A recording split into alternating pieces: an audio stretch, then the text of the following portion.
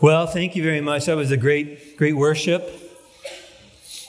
My name is Ross Gilbert. Welcome to New Life, to some new people here, as Marco said. And I'm excited about what God's going to do this morning. Before we start, though, I want to give a chance for us to thank the people who set up in the morning. All the chairs and the coffee that we're about to partake. Normally, it's Jeremy and Marco. They take on a big load of that, but Janice and others help as well. So can we just give them a thanks?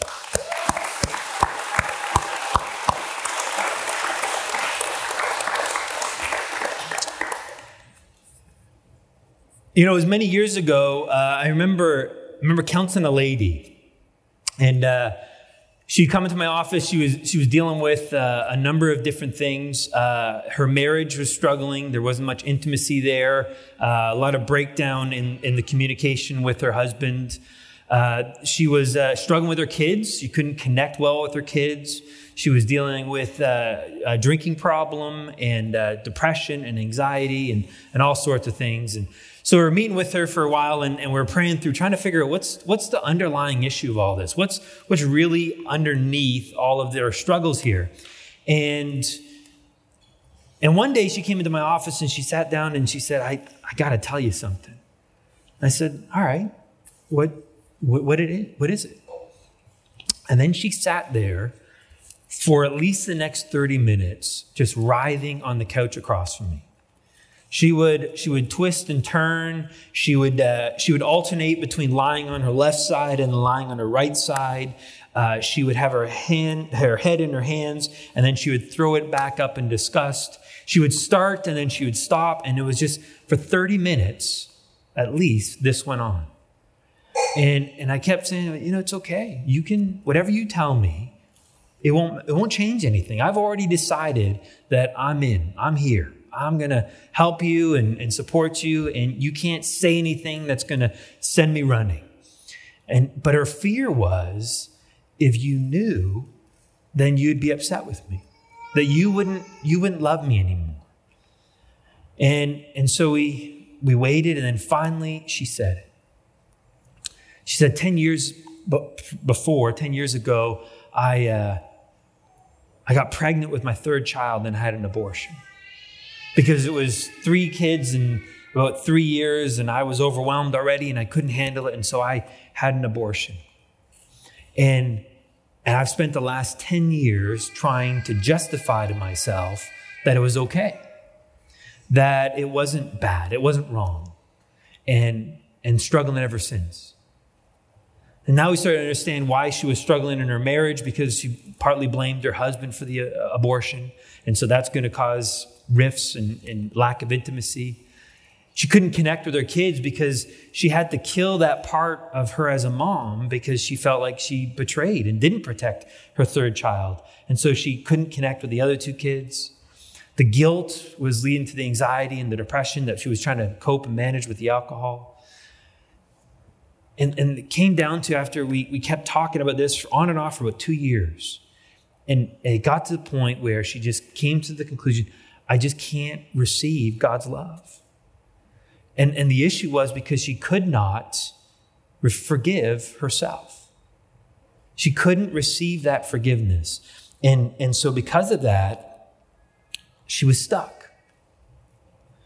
And she's just one example of countless people out there who struggle to really forgive themselves. They think that what they have done, whether it was 1 sin or 100 sins or 10,000 sins, that it's too much for even Jesus. That maybe God can forgive me, but I certainly cannot forgive myself.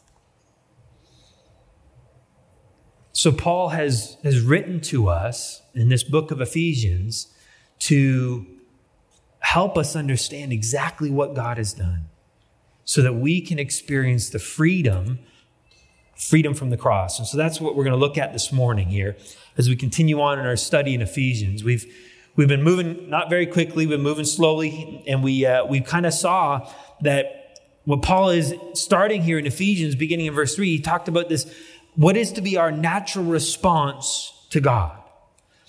Peter kind of shared that after worship, right? It was this hallelujah, this praise to God. And that's really what Paul's saying. That ought to be our response towards God. Blessed be God. Why? Because he's blessed us. He's blessed you. With what? With every spiritual blessings. And we said this section here in Ephesians is sort of like the treasure chest of the New Testament, some have called it. Or it's like Christmas morning where we've all these presents that have been bought and purchased and wrapped up, and they're just sitting under the tree waiting for us to open up and to claim as our own. And so we saw last time we were in this passage that God sees you. He knows everything about you. He knows what you've been through. He knows what you've struggled with. He knows what your current struggles are. He even knows what your future struggles are. And he says, I see you and I want you. I choose you. And I choose you that you would be holy and blameless. And that wasn't a command. It wasn't a command, now go and be holy and blameless. It was rather him informing us of what he has done. For his own sake, he's made Jim holy and blameless. And that's who we are today. It's not something you need to accomplish. It's just, will you receive it? Will you take ownership of it?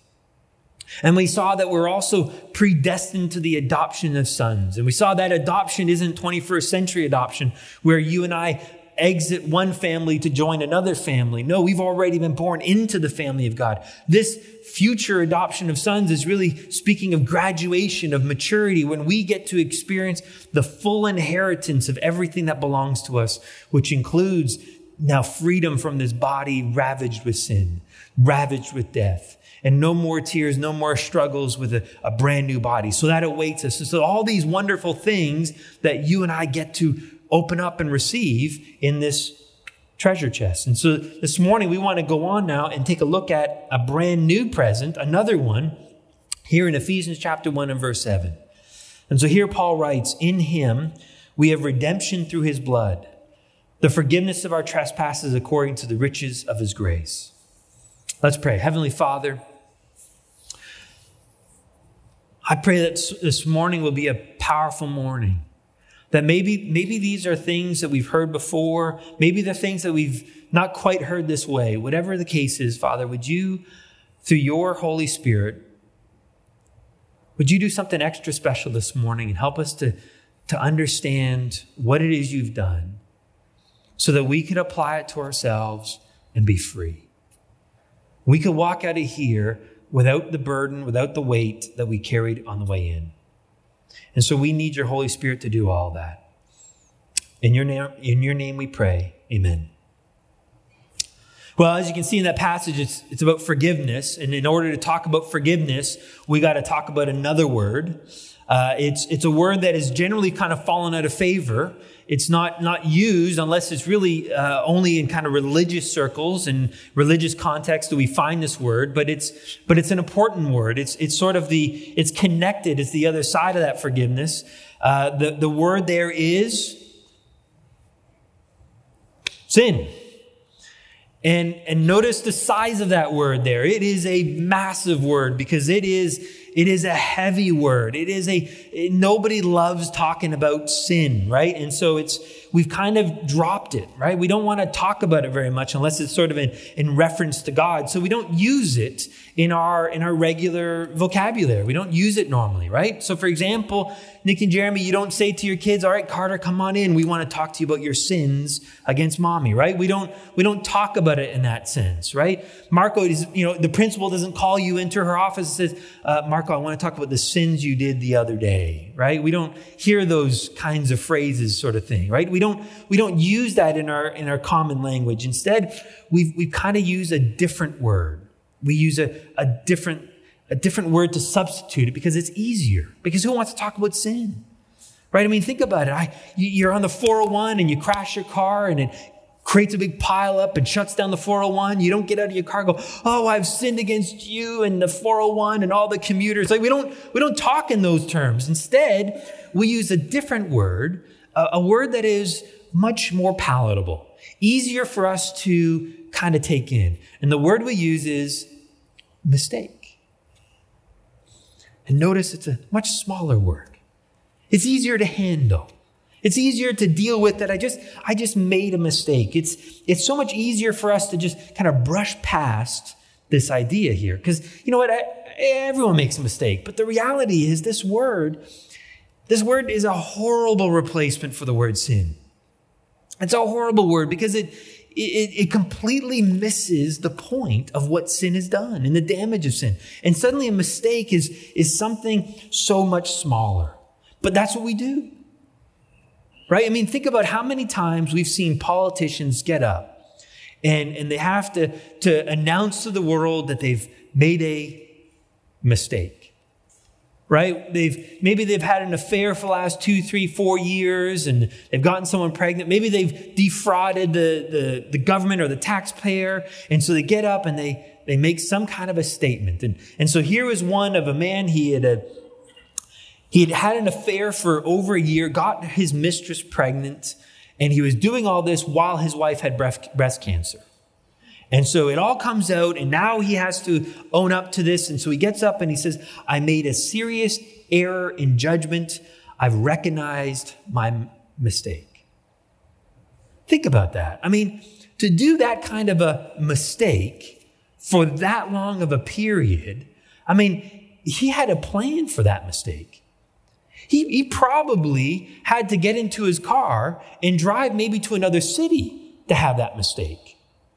There was another politician, his mistake was with someone else in a different country. He had to get on a plane and go to a different country to have that kind of a mistake. That takes planning. You don't just suddenly wake up on a plane one day and go, oh, where am I? He had to buy tickets. He had to plan for that. So is there such thing as a premeditated mistake? A predetermined mistake? It just doesn't seem to add up. And yet, that's what we're trying to say. It's just a mistake, a momentary lapse in judgment.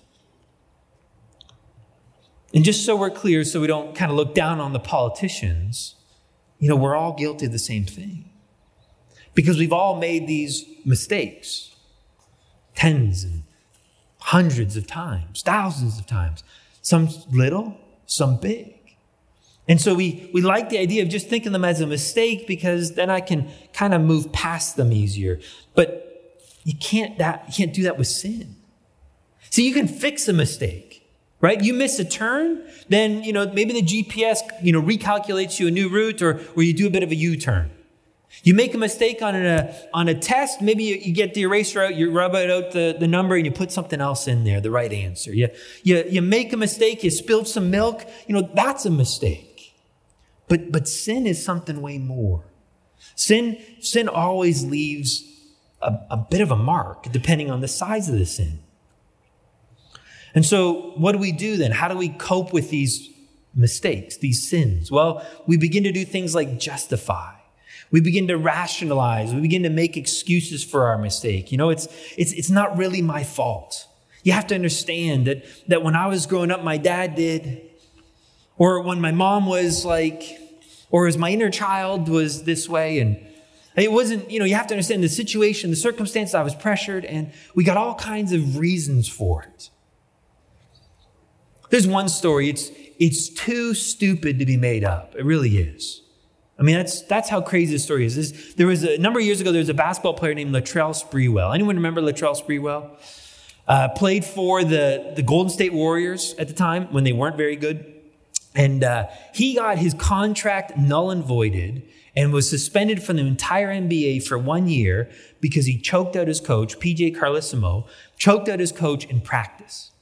Because his coach did the egregious sin of saying to Latrell, put a little bit more mustard on your pass in the practice. And he flipped out, attacked his coach, and began to choke him. And then he was upset with the punishment. He thought the punishment was over the top. And this was his excuse. Here's what he said, and I quote, I wasn't choking PJ that hard. I mean, he could breathe.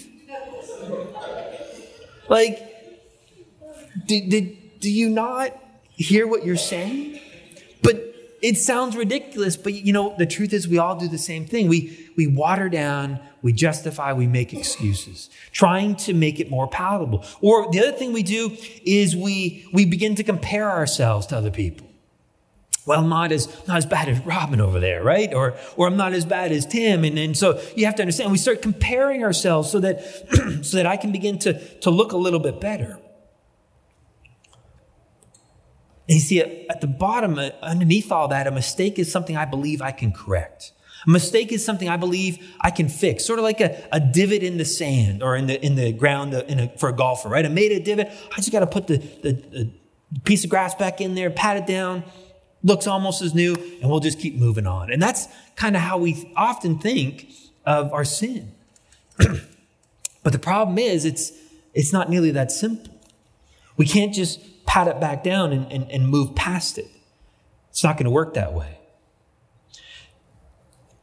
Because all that ends up doing is just denying the problem even more, trying to bury it even more. And like that woman who came to my office all those years ago, we carry it with us. Wherever we go, we got this big burden of guilt, this big burden of regret, this big burden of unresolved sin sitting on our back, weighing us down. So let's define this word sin, so that we have a good understanding. There's some common definitions, I think, that are good. You've probably heard this one. Sin means to miss the mark. That's based on the Greek word. The Greek word harmatia is an archery term. It means, there was a bullseye and you missed it. And it didn't matter if you missed it by 1 inch or you missed it by, 2 feet or you missed it by 2 barns, right? It's way over in that field. It doesn't matter how much you missed the bullseye. You missed it. And that's what sin is. There was a mark. There was a standard. And really the standard is the nature of God, the character of God. And anything short of that, anything short of the glory of God is sin. And we've all sinned and come short of the glory of God. Another one is it's a deviation. That's sort of how the Hebrew term for this word sin is. It's something not right. There was something that's perfect, and then there's something that's off kilter. It's a deviation from what's right and what's perfect. Others have treated it, it's a breaking of God's law. Another one is based on Romans 14:23, that whatever is not of faith is sin. And that really begins to open it up more, because it's no longer about morality. It's no longer about, did I help the little old lady cross the street? Was I able to say my prayers before bedtime? Did I let that person in when they were kind of merging on traffic? Or did I do some bad things? Did I get drunk? Did I tell a lie? Did I steal something?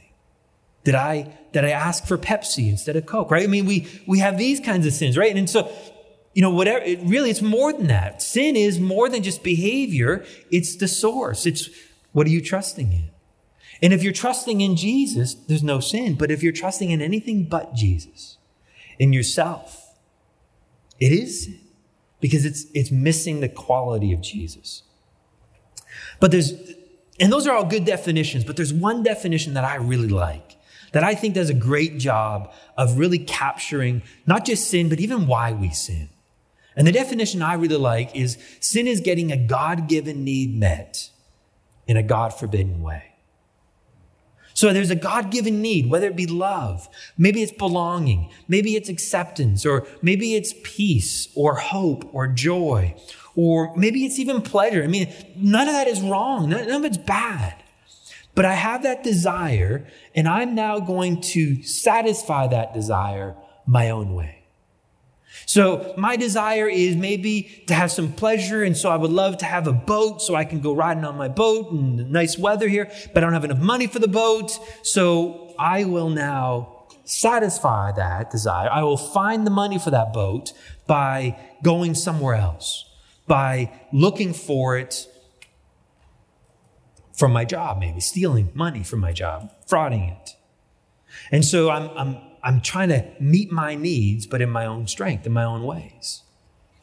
And I think that's such a huge game breaker. It's a huge, understanding of what drives our sin now. It's that we're trying to satisfy something, but doing it in our own strength. Now, this morning, we're not going to go into much more about, why we sin and how to avoid sin, as important as that is.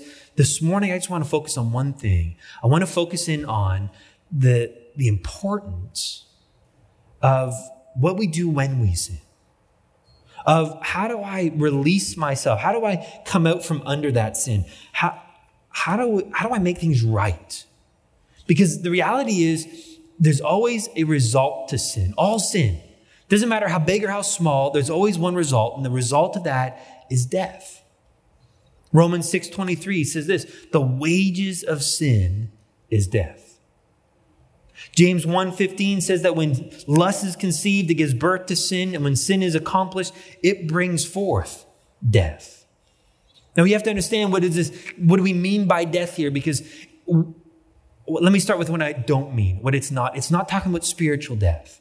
It's not talking about separation from God. It's not talking about disconnection from God.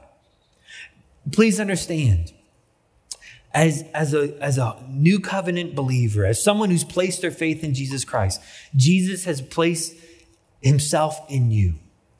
What Jesus has done is he says, I have come and I'm going to give myself to you so wholeheartedly, I'm never going to walk away.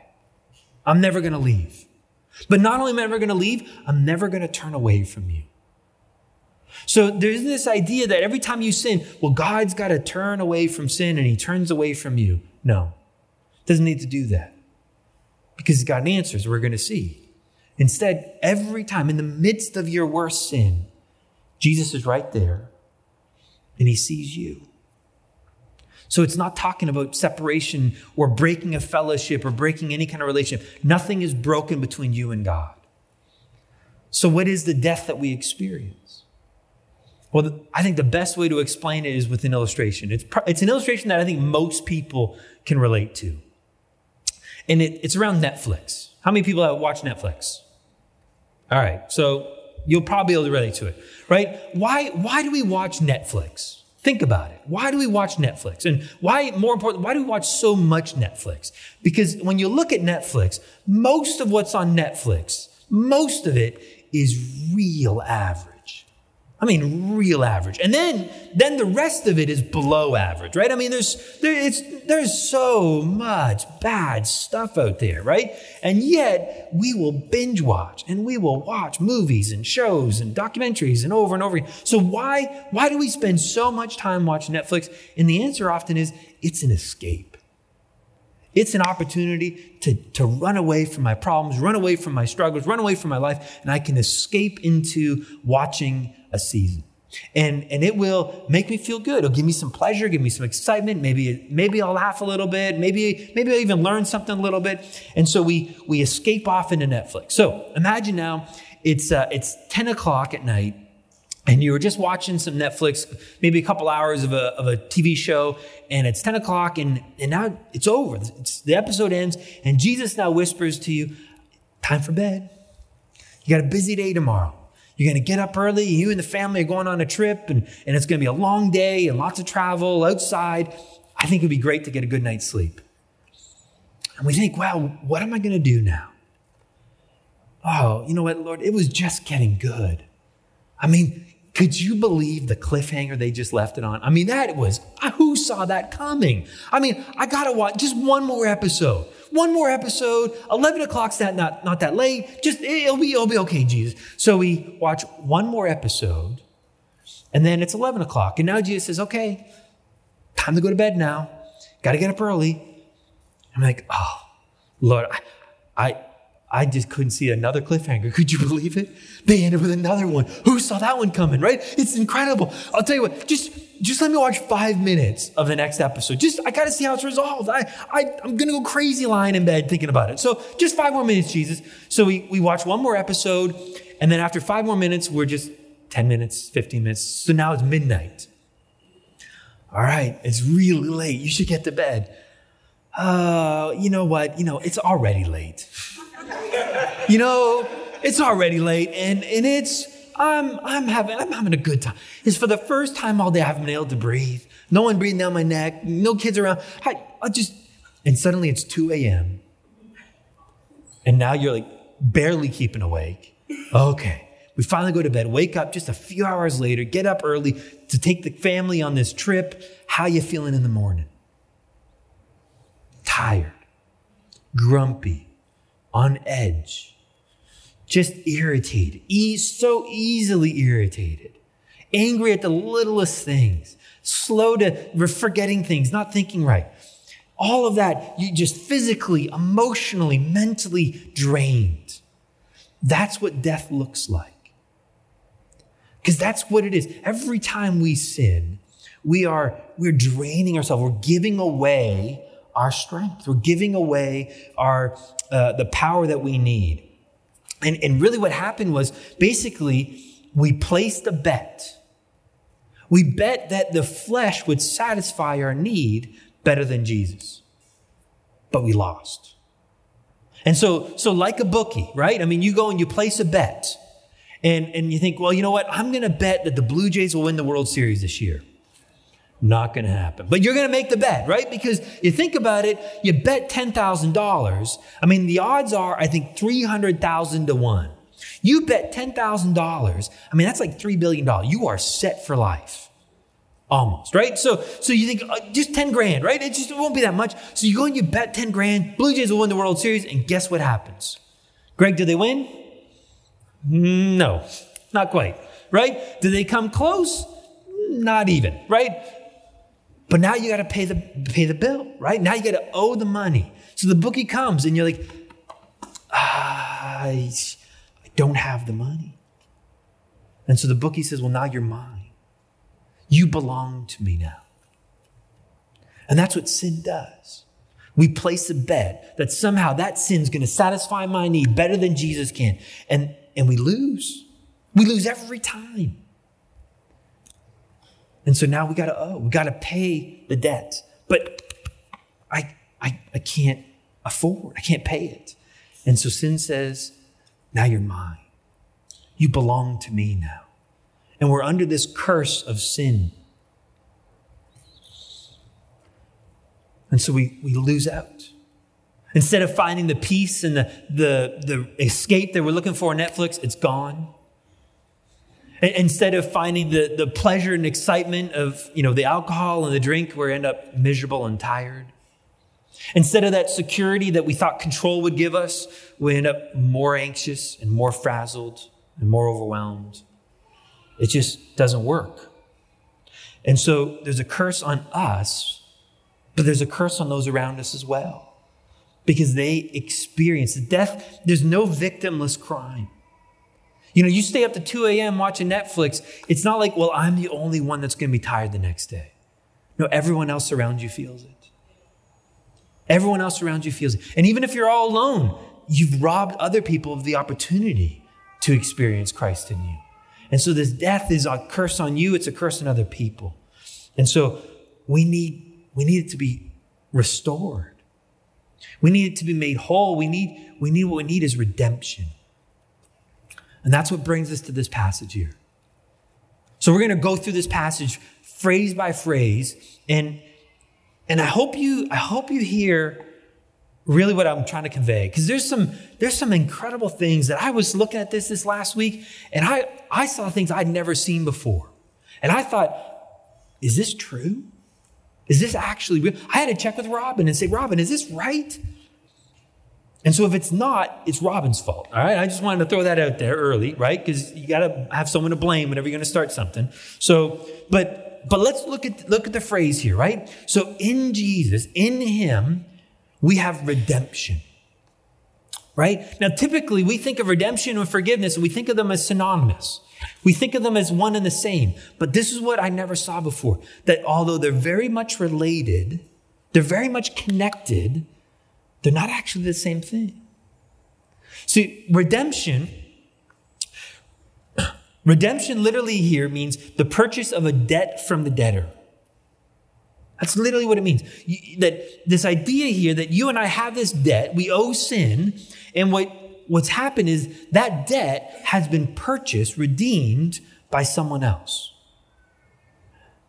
And so what's happened here is there's verses started popping through my mind. One verse, for example, would be Hebrews 2, 14 and 15.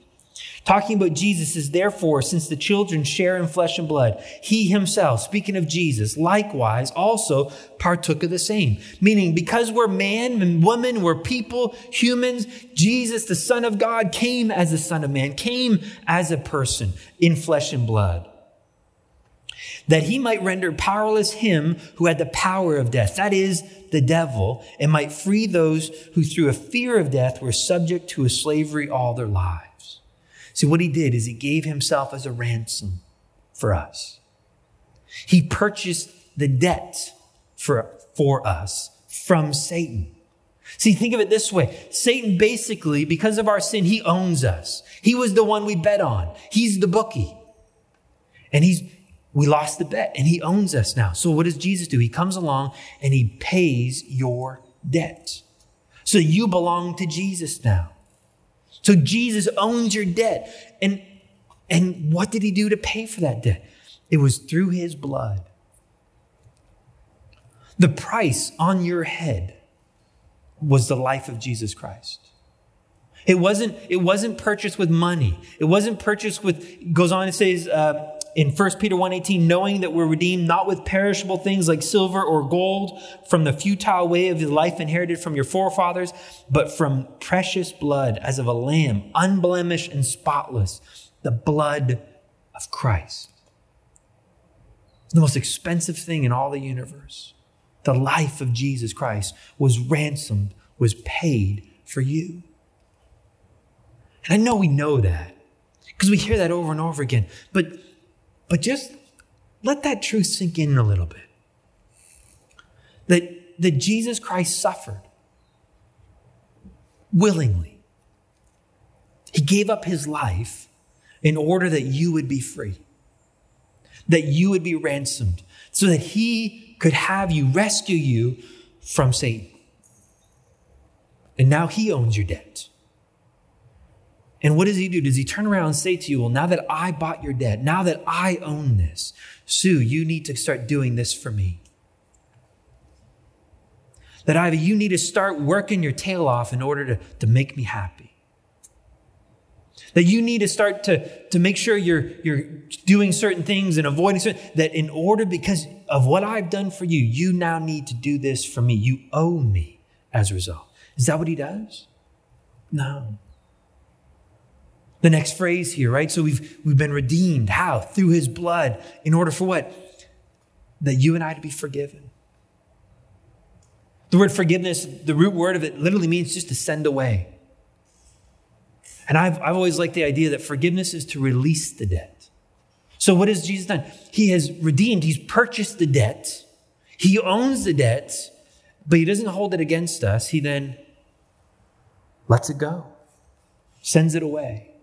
As far as the east is from the west, he says, I no longer hold this sin against you. You are free. Think about it. Again, using that illustration of a bookie, you make a bet, you owe 10 grand, you can't afford it. The bookie owns you now until you pay off that debt. And then along comes Jesus and he gives the money to the bookie. He made the bookie whole. It's incredible. He paid off the bookie so that he could have you. But rather than now you owing him, he releases it entirely. Why? Well, it's that last phrase there. According to the riches of his grace. He set us free. He didn't hold anything back. Simply because he longed to. He desires to. And so while there are still consequences to my actions, there are consequences on this world. I mean, if I go and I get drunk and I drive, I get pulled over, I'm going to get arrested and I'm going to face fines and jail time. And so there are consequences in this world. But Jesus is never going to hold that against me. He's never going to bring that up and throw it in my face to guilt and shame and control me or manipulate me. He says, I just let it go. It's gone. I've already paid for it. I've already dealt with it.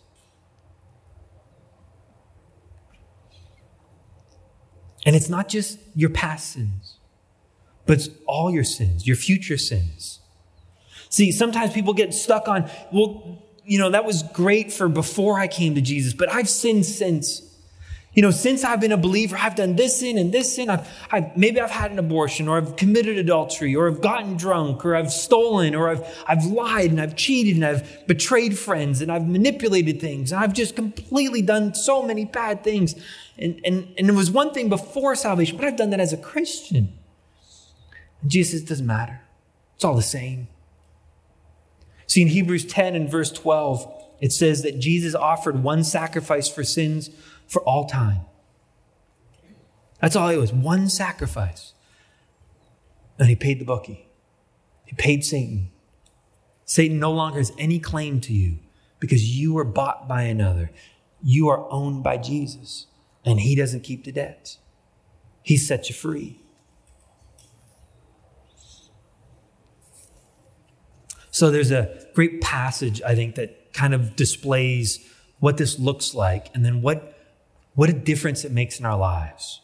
And it's a story in Luke chapter 7 where Jesus visits the home of Simon the Pharisee. And in this time in the culture, what would happen is you would walk into a place, to a home, and one of the first things they would do is the servant would come with a bowl and a towel, and they would wash the feet of the guest.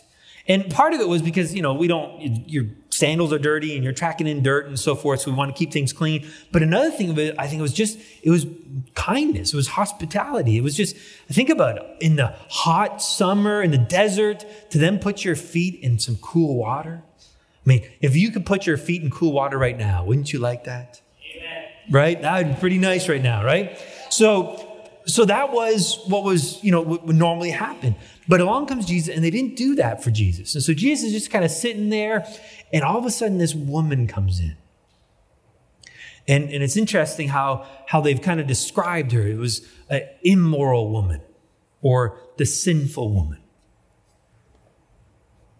The reality is everyone knew who she was. They knew her story. They knew what she was like.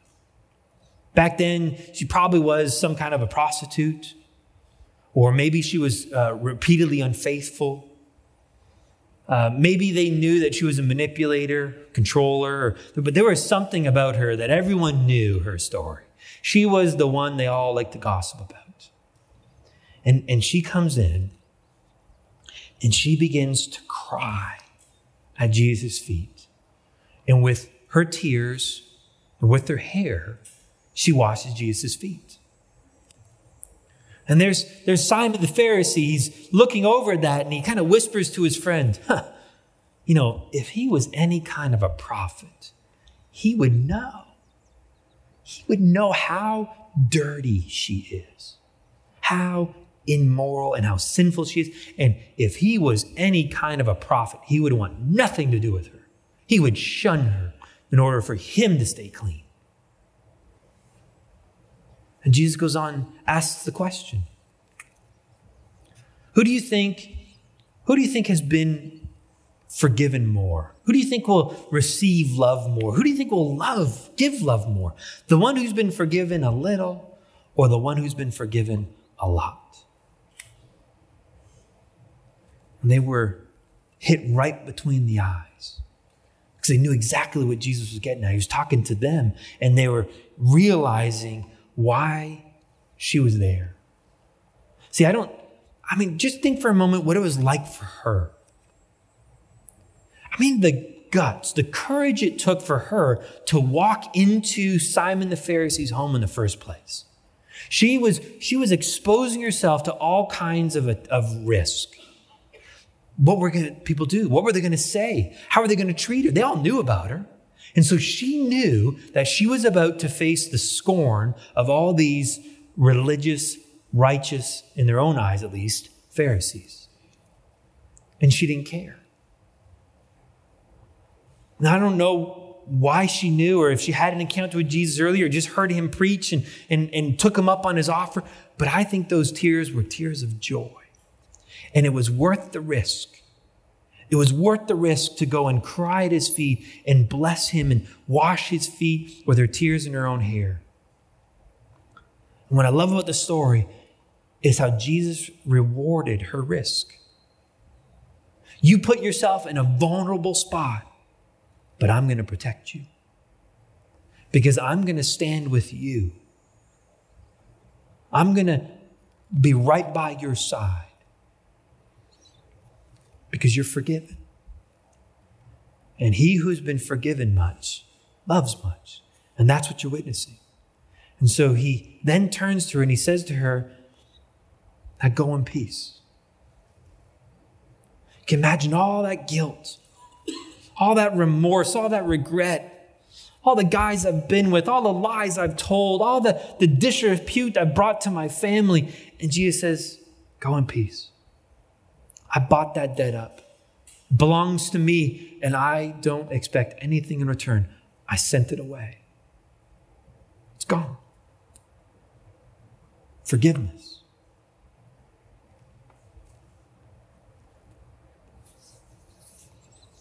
Imagine we could do that. Imagine if you could do that right now. To actually forgive yourself.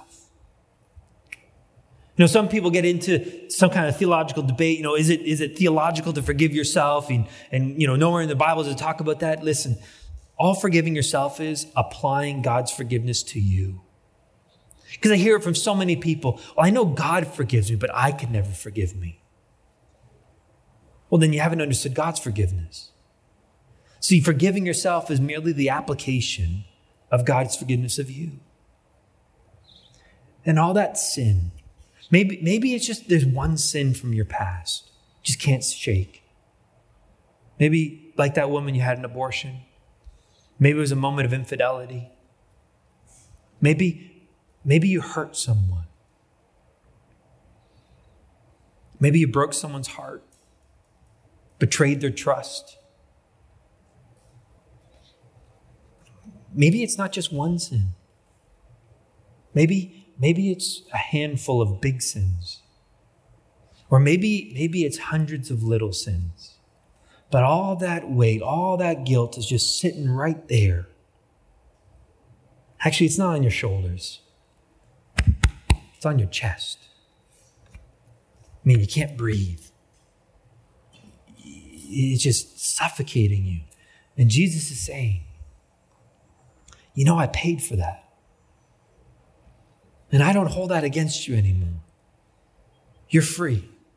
All you need to do is let it go. Trust me and let it go. And you think, that's just too simple. Well, it is simple.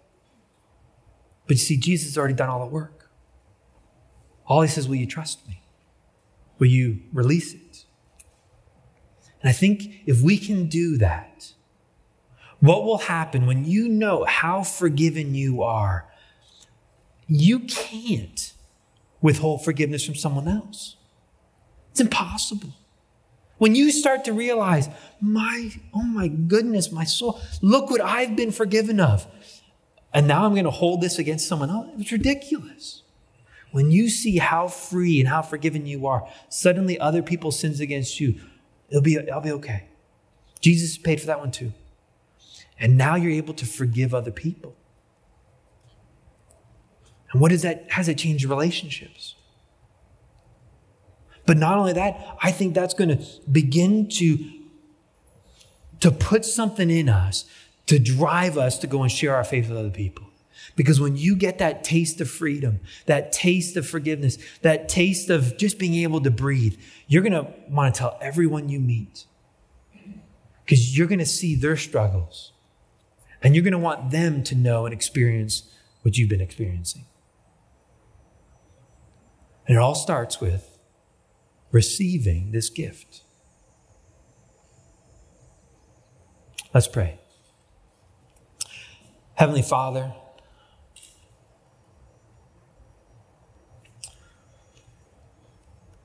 we've carried hurts and burdens for far too long.